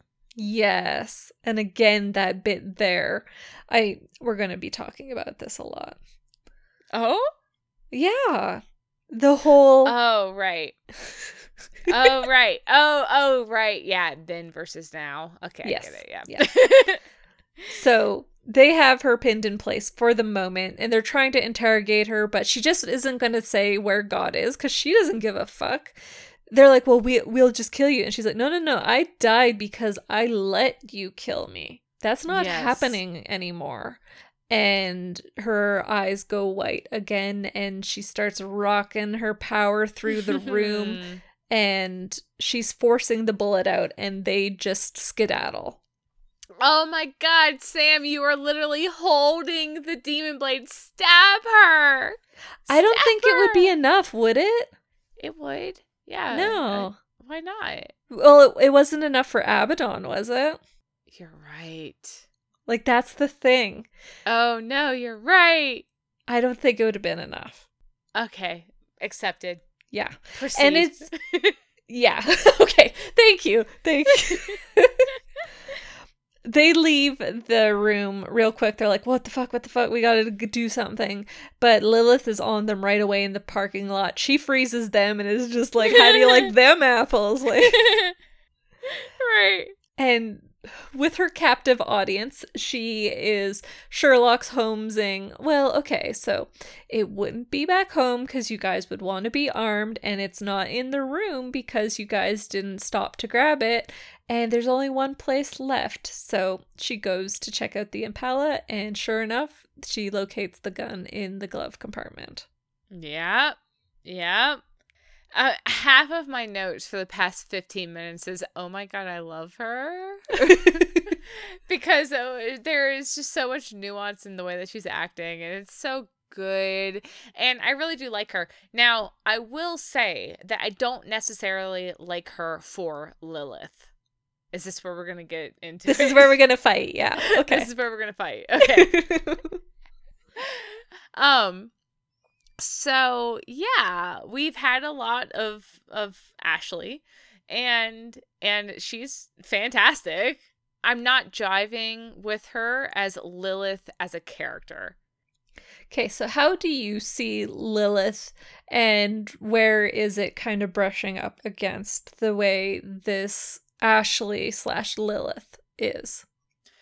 I think what it is that when we cast a new actor or actress in a role that, so we had Lilith, right? 10 years ago, we had Lilith. And here we have a new actress playing this character. And when you do that, you have to be so careful not to lose the voice of the character. Because that's all that is.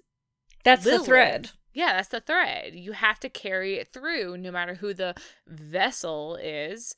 You have to keep consistent with who Lilith is. Now, when we went from season 3 to season 4, and we went from like a legitimately intimidating and terrifying and formidable opponent in this Lucifer's First, this child demon who acted as a child and acted with the whims of a child and was actually scary. And then we went to season 4, and she was this seductress of a demon who wanted, I don't know what she wanted. I stopped paying attention because I was mad because we broke Lilith. So see, this is where I'm like, okay, we're gonna fight, because I'm like, yeah, I don't see how they broke Lilith doing that, because my perception of Lilith is she was never the little girl. She was the performer. When she was possessing the little girl, she was reveling in the fact that she was pretending to be this child and obligating the people around this child to still behave that way towards her. Like, oh no, we love you, sweetie. And like, what happened to Freckles? Oh, Freckles was bad. And like the mean babysitter, like all of this stuff was, to me, I'm like, adult Lilith being like, this is gonna fuck with their heads. So Lilith, to me, as a character, is someone who loves to perform and loves to deviate from the expectation that was put on her based off of her vessel. Crap. Like that's who she is to me. Because when we had that final showdown between her and Sam, she was like, he threw her across the room, she smacked her head, she was pinned up against that altar, and she's laughing at him, and she's teasing him, and she's putting on a show. Oh no, I'm mad at you because you're right.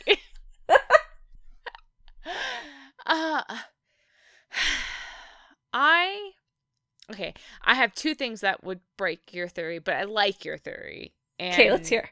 And that's good. Sorry, I was just like, I realized that what I said was, okay, you've impressed me. Good job. So. Thank you. I needed to hear the golf clap. But so where that's not really how I read her is in at the end, at the finale of season 3, when she possessed Ruby. She was still that very childlike personality, even though she was in a different vessel. So that's one thing where I'm like, oh, okay, so Lilith really is, she prefers the children. We saw her in 3 different children. And Three? this is, yeah, with Bella, with the blonde girl, and with the child that came in to kill Hendrickson and company. Mm. And I think, was there one more? Oh, no. Hendrickson and company was the first introduction of Lilith. Okay. But she also, approached Bella as a child. So then when we did that, when we did have a new vessel for her in season 4, I didn't really like it. I didn't really like how she was like Upgraded so that she was legal. Yeah, upgraded so that she was legal, so that she could, try to seduce Sam. And then that was her whole character, like hyper focused on Sam. Yeah. And like, that's super valid because you have a really interesting take on this demon being this childlike figure. And it feels like a pivot to now put her in an adult body that is okay to kill. The visuals are going to be there. It's going to be fine. Yeah. And because we're still early era, she's going to be a potential love interest or like a sexual intrigue for our characters. Right. And I think like all of those critiques, I'm there for it. And then here in this current reincarnation of Lilith, I think where I'm sitting is that it's been 10 years since we've even thought about Lilith. And to bring her back as not Lilith? Like, she reads more as a Meg or a Ruby to me. And that makes me think, like, okay, Supernatural, you have one setting for your female demons, and it's snarky and quasi-likable. I'm going back to my Lilith is a performer. Yeah. Like, she likes to be deceptive. She likes having that level because her whole thing with when she came back is she had only one ally who knew her actual plan. And together they were going to manipulate Sam into the place where he was. So that is something that I can see as being very inherent to her character. And for her current mood, I'm like, sitting in her shoes, she was dead, and then she's woken up by God, and then God sets her down for a PowerPoint presentation about his writing philosophy, and she's like, oh, so my whole grand plan to bring back Lucifer and all of that shit was like orchestrated by you. So she's immediately like, fuck this guy, taking my autonomy away, basically putting me in this role. And not only that, but now giving me a new script that I have to follow through for these fuckos who killed me the first time. Like, all of this to me is just this bubbling resentment that would come, like, God, you weren't here for the first time round. You were letting this shit happen, but you were, you're behind the curtains, and you were letting me take credit for the shit you were putting me up to do. Like, all of that to me, I'm like, I would be a bitch. I would be a snarky asshole towards everything involved with Chuck because it's just so invalidating to have that happen. Right. And this is where I'm #B is right, because and mad about it because that's I get that. That's I didn't consider Lilith as a performer who can, she's just deceptive, fit into, and I'm thinking of Ashley Lilith in the Impala with Dean, and how she just took a breath and put on that Ashley mask to say, don't, wouldn't it just be nice if it was all just planned out for us? And she is fucking killing it. Yeah. And relishing that role and any role that she's given to play. So, yeah, fuck. Okay. And like another point in favor of it being Lilith in this role is like she said, I let you kill me before. That's not happening again. And how did Sam kill her the first time? Those With jugs the and demon jugs of blood? demon blood. Yeah. And what visions did we see of Sam that don't clearly line up with any timeline? The one with the demon blood. Yeah, in the bunker with Yeah. bearded Dean. It raises questions for me Do about you think that there's more to the demon blood and Boy King, Sam, and the visions? I am saying I'm very biased towards that storyline. Yes. And so cookie crumbs, I'm there for it. And Well, B, mhm. Chuck pulling from early seasons, that's core. That's foundational level shit that Sam went through. Yeah. And to have Lilith back on the board, to me, dovetails with Demon Blood Sam. Okay. All right. So All I'm right. curious because I'm like, we're jumping all over the place at this point, but oh well. The end bit here where they're like, how are we supposed to beat God? How are we supposed to fight him? How are we supposed to deal with any of this stuff? And like, we'll do it. And Dean going, well, Chuck wants the ending where it's brother killing brother, but that's not going to happen. Like he said it so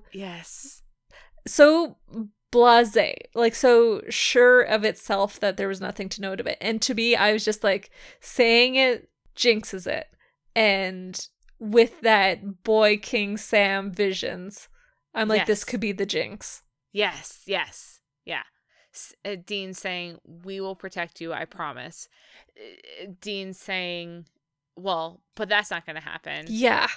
And it's the same hat. And that's what I was looking at in that final scene, that Dean said that and Sam couldn't meet him on that level of surety because Sam knows what could have been. Yeah, he's the one seeing these visions. Yes, exactly. Yeah.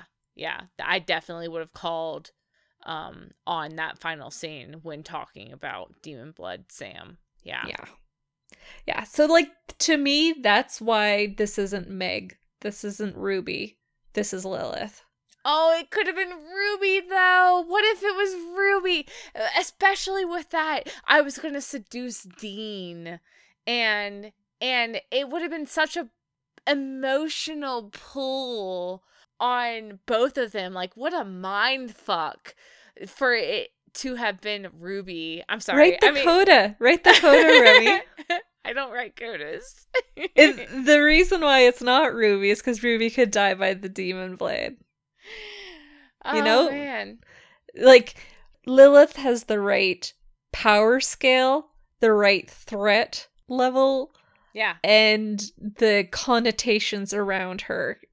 I'm like very, very interested to see because going back to the scene we're in right now, she's holding the equalizer. She holds it in front of where they're frozen in the parking lot. She melts it, and then they have oh fuck faces, and she just goes, well, that was fun. Bye. Like, see you soon. Later. She says, see you soon. Yeah.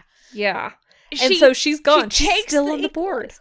I know, and she takes the equalizer off the board. Yes, and I'm like, thank you. Honestly, that was a relief to me. I don't want it on the board. Yeah, no, it's boring.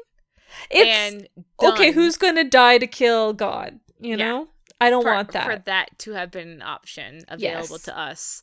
Yes. Yeah. So now we are being told again on this like so meta level on these episodes so far. We're being told, okay, it's not going to be this self-sacrificing ending. We took the equalizer away, and beyond that, we're being told what the end game is, right? Brother killing brother. we know what Chuck wants. We know what Chuck is going to be trying to drive the brothers towards. Yeah, he's going to herd them down this chute. Right. And even on a whole nother level, now Sam and Dean know it too. But I think that they're still going to reach that point. This is like fucking episode 19 speculation. But they're going, I think that they need to deny Chuck his ending. Yeah. We're being told here in episode 5, this is where we're going. I think we are going to get there in some way. I'm with you there. But Sam or Dean will deny Chuck that ending. Yeah. Explicitly. Yeah. Yes. This actress, this Lilith, I love her so much. And we have Lilith exiting stage left. Yes. Lilith vanishes. The boys are feeling mighty boned. And so we return to the bunker. They're in the library. They have alcohol within arm's reach. And Sam is leaving messages for Cass regarding God and Lilith being back. Oh my God. And this is where Dean just casually walks by, like, oh, is that Cass? Yeah, straight to voicemail. Oh, well, we told him about, we left him a message about Chuck and Lilith. What else are we going to do? Yeah, that's all we can do. So, oh well. Oh my God. That level of that. Okay, so that informs me of two things. That level of, I don't want to say misinformation, but that front. Yeah, that front that Dean's putting up. It is telling me that no, Dean has not told Sam a single thing about why Cass left That conversation is still between just Dean and Cass at this point. Yeah. And 2, it's that Dean is, I don't know. I was gonna initially I was going to say still angry and feeling justified in his anger on letting Cass go or not needing or wanting Cass to be there. But I think it's really more on Dean not really taking onus on his role in Cass leaving. Yeah. I can feel that. Like, it's just, oh, he's not answering, so whatever comes his way is his fault. I mean, that's a level of, I don't know. That's a little too self-delusion. Too disengaged for me. I would say I was flippant saying that, but I feel like there's a kernel of that there. Like, well, Sam's doing all this reaching out and he's not responding, so what are we supposed to do? Are we supposed to chase this guy down? Like, I could see there being a bit of that logic behind the response he's giving about not being able to reach Cass. Oh, yeah. Dean is not yet feeling that negative space. Or he's not allowing himself to. No, I can't. I don't know. What is life? What are emotions? I'm like, this is so much energy to spend on this one line. Yeah, no. I am feeling Cass's absence. I don't think that Dean is connecting to Cass's absence quite yet. Yeah. And whether that is for sheer informed detachment or just a blind front right now is to be determined. Yes. Yeah. But Dean does sit down and he's talking about Chuck and just saying he was supposed to be gone. Like, they're still stuck. Knowing that Lilith came back, well, that just tells them that anybody could return. And they're trying to go, like, what's the end game here? What's the plan? Yeah, Dean's saying, what is God gonna do? Just throw our greatest hits at us? I mean, Sam just is not understanding what God's thought processes are. He says, why doesn't he just kill us? And it's Why? Dean who's got the insight to it. Yeah. Because of his conversation with Lilith. Yeah. Sam says, why doesn't he just kill us already? And Dean says, well, that's not how his story ends. That's not what he wants. What he wants is either you kill me or I kill you. But that's the ending that he wants. Yeah. And like we already touched base on, Dean goes, no, that's not going to happen. Uh-huh. And with that information, you see Sam's wheels are kind of clicking, and he realizes that these dreams he's been having, these weird dreams, they all tie into that brother versus brother theme. And so if that is the case, and if that's what Chuck's doing, then could he be seeing variants of Chuck's endings because of this God wound that they share? Right.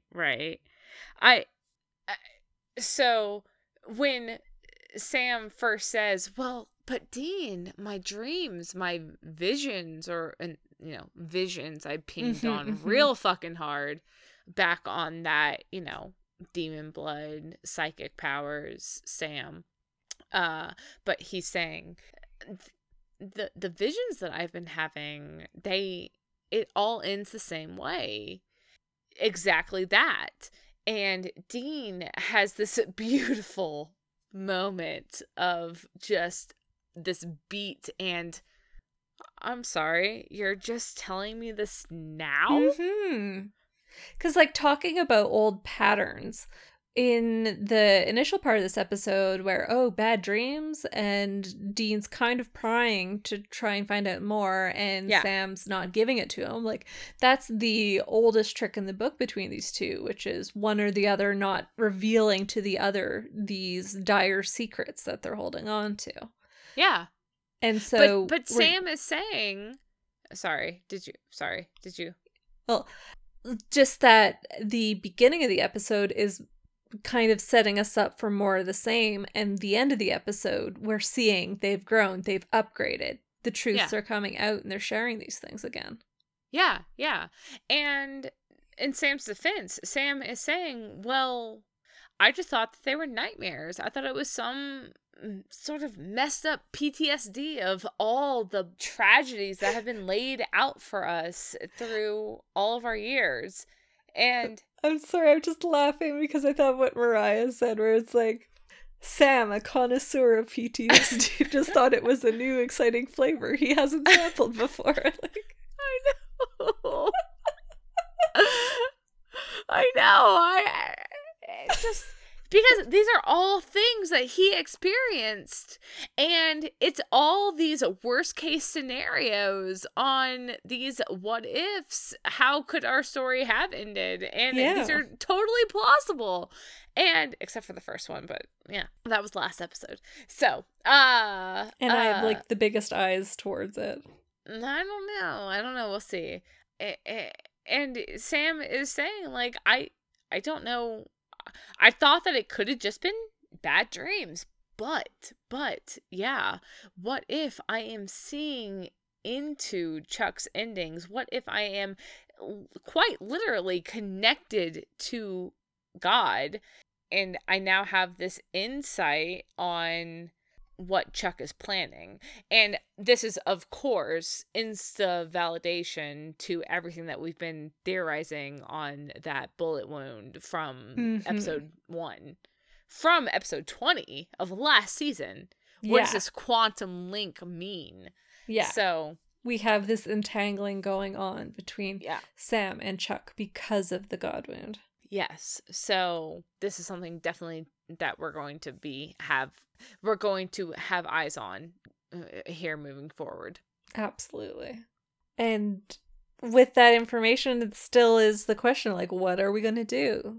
And Dean's just lamenting the fact that they're no longer free. There's no plan they can move forward with. The gun's gone. And so what? Do they just run until they die, or till they get boring and like, okay, story's over because I'm done with you?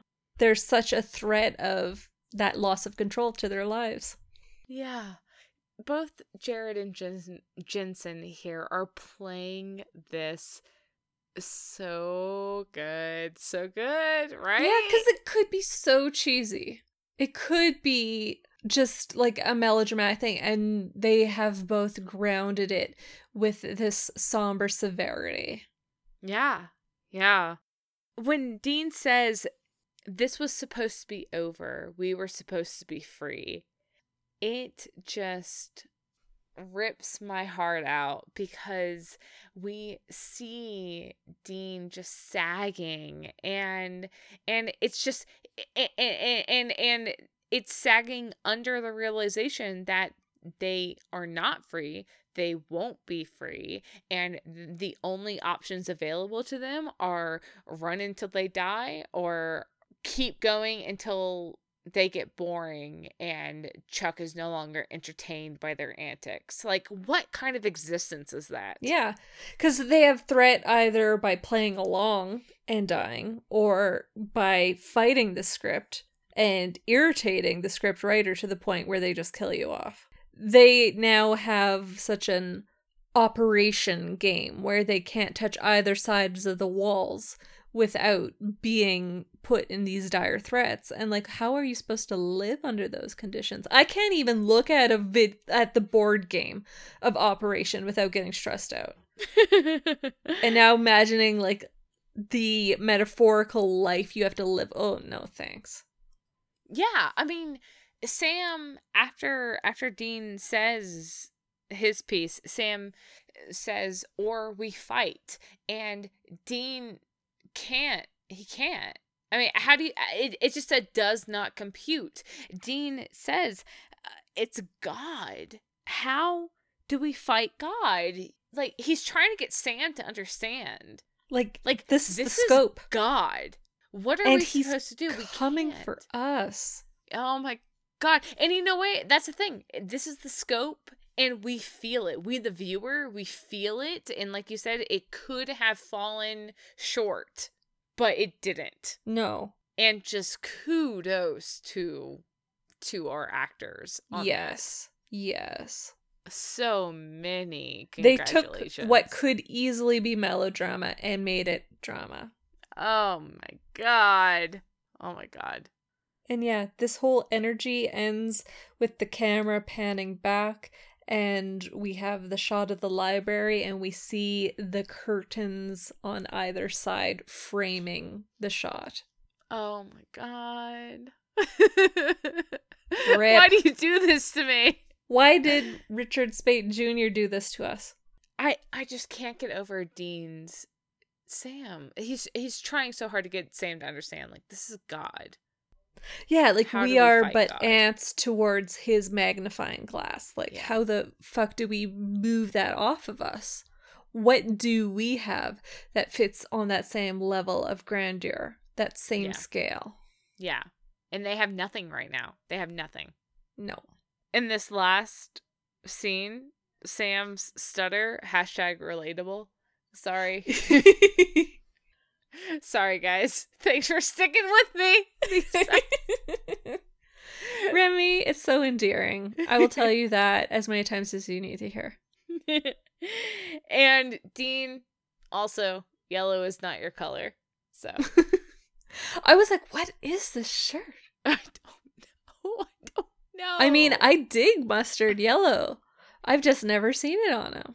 Not on Dean. I'm like, tell me what the color, what it means. Because I spent all my brain cells figuring out Lilith. I didn't figure out what the symbolism was here. What the mustard yellow shirt was for. It's cowardice? Is that, like, what is it? Is it defeat? Is it Dean showing his belly? Like... I just think you're just like, I go. a weird wardrobe choice. Someone's gonna have information for me to process on it. Okay. Hey, the next episode is called Golden Time, so is that something? The butterfly meme. Is this a meta? I'm just sitting here like Gold. grinning. I'm like, I got Golden nothing to shirt. say. I just have a face for radio right now. So that was episode 5. B, what did you take away from episode 5?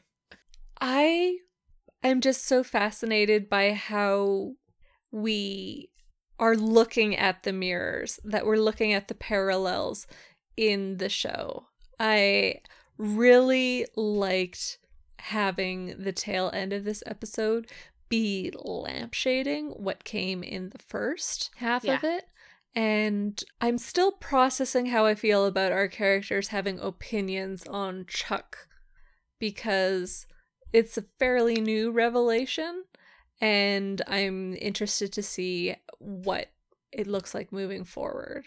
But as a whole, I would say my takeaway is just the way that Lilith brought a mirror to the mirrors that we see, and has really given us all the colors in the crayon box to go, yeah, that meta, let's look at it. Because I'm like, what meta was there to talk about in the tail of it other than, what we didn't even talk about, the whole fact that they've upgraded compared to what Chuck seems to still think of them. We didn't even talk about what level of control Chuck has over the story. Yeah. Like, we'll have to get in on it at some point, but yeah. But again, it's a big question. Yeah. Who and what is Chuck controlling at any given time? I think it's much more limited than it seems to be the consensus. Yeah. But I want to see what you think about that. I think my long and short of it would be that he sets up the board around characters in an attempt to funnel them into one decision-making process. But that decision-making process is still left to the individuals to decide. Yes, that's exactly where I'm at. Yeah. And the Chuck that we had in the earlier seasons had as much time and space as he needed to lay things out perfectly.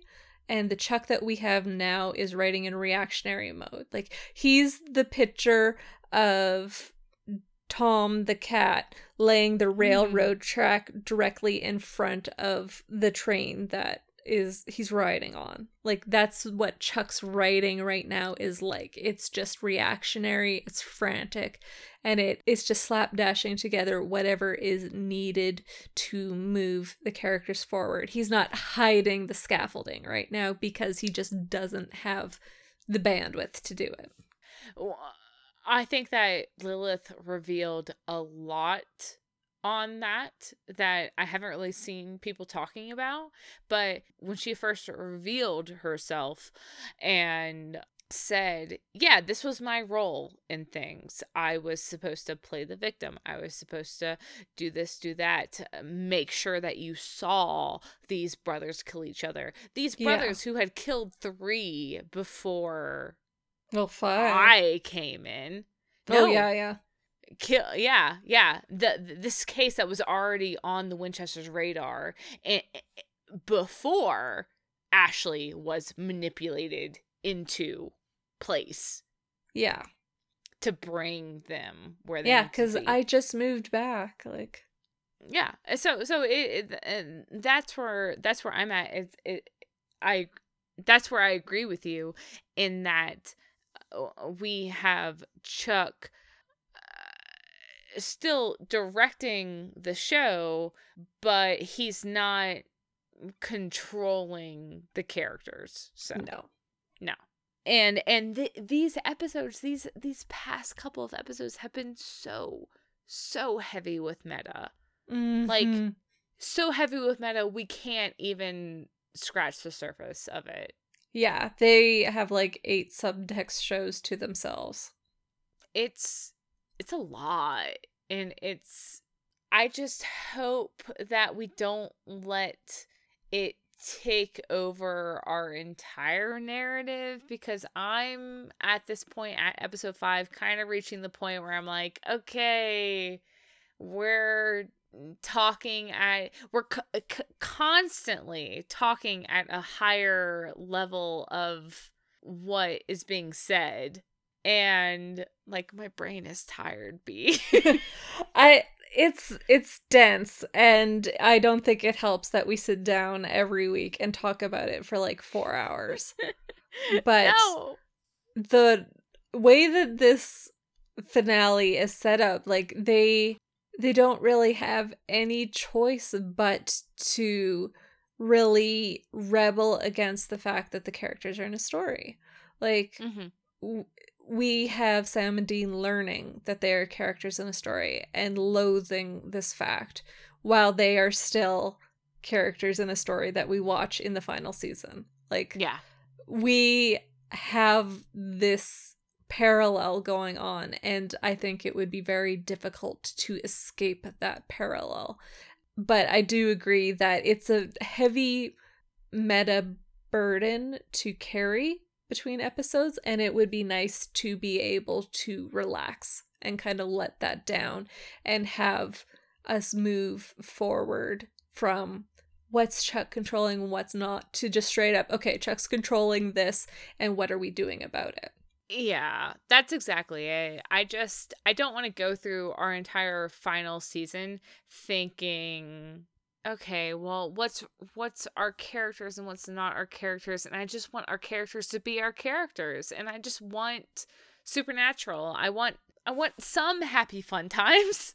Mm-hmm. And I will say, watching the episodes, not knowing the future episodes, has the additional 8 different what ifs that you could be carrying with what does this mean?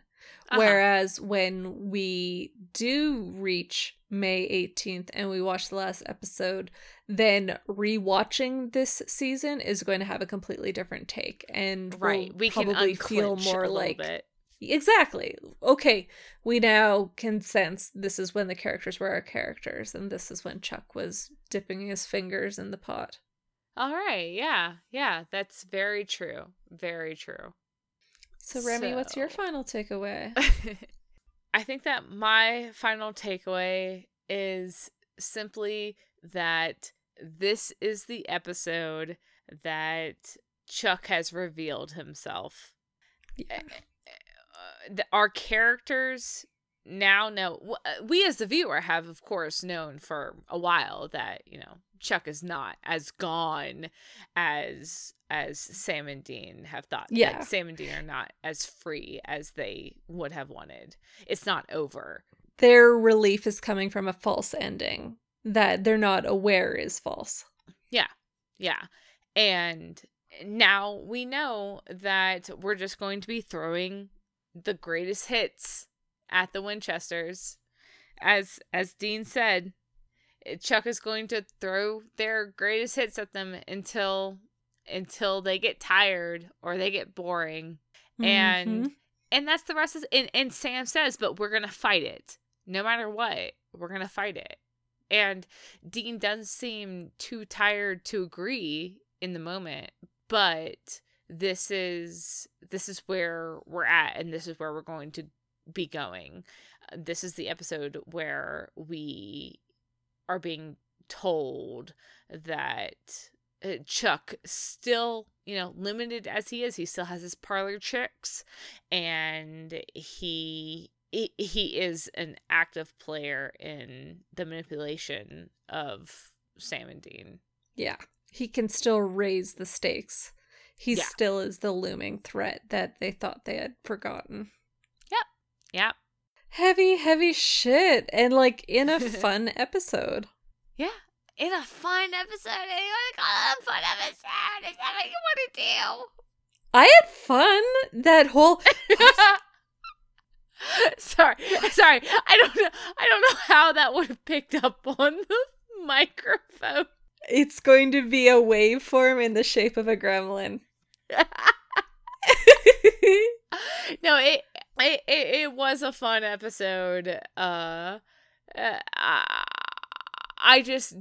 I just at some level didn't think that it should have been fun. Like I'm like, I don't want to be having fun. I want Lilith to be scary. I want these brothers to not be weird.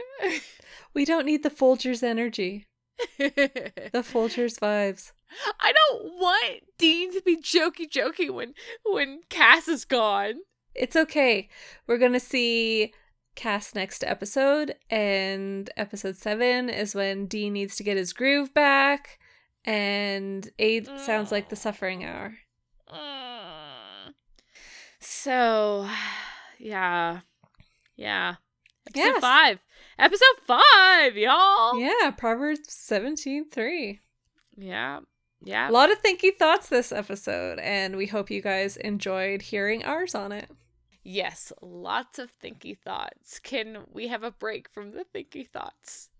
I know, I'm fine. hey, it's like, can we schedule up another hiatus week just to recover from this one? I know. These last 2. Oof. Okay. Yes, that was episode 5. And if you guys enjoyed, then as always, we encourage you to hit us up on Tumblr, Twitter, our website, our email, anywhere that you can find us, you will see us there. Oh my God. You can find Okay, us wait. on all sorts of platforms, and so pick your flavor.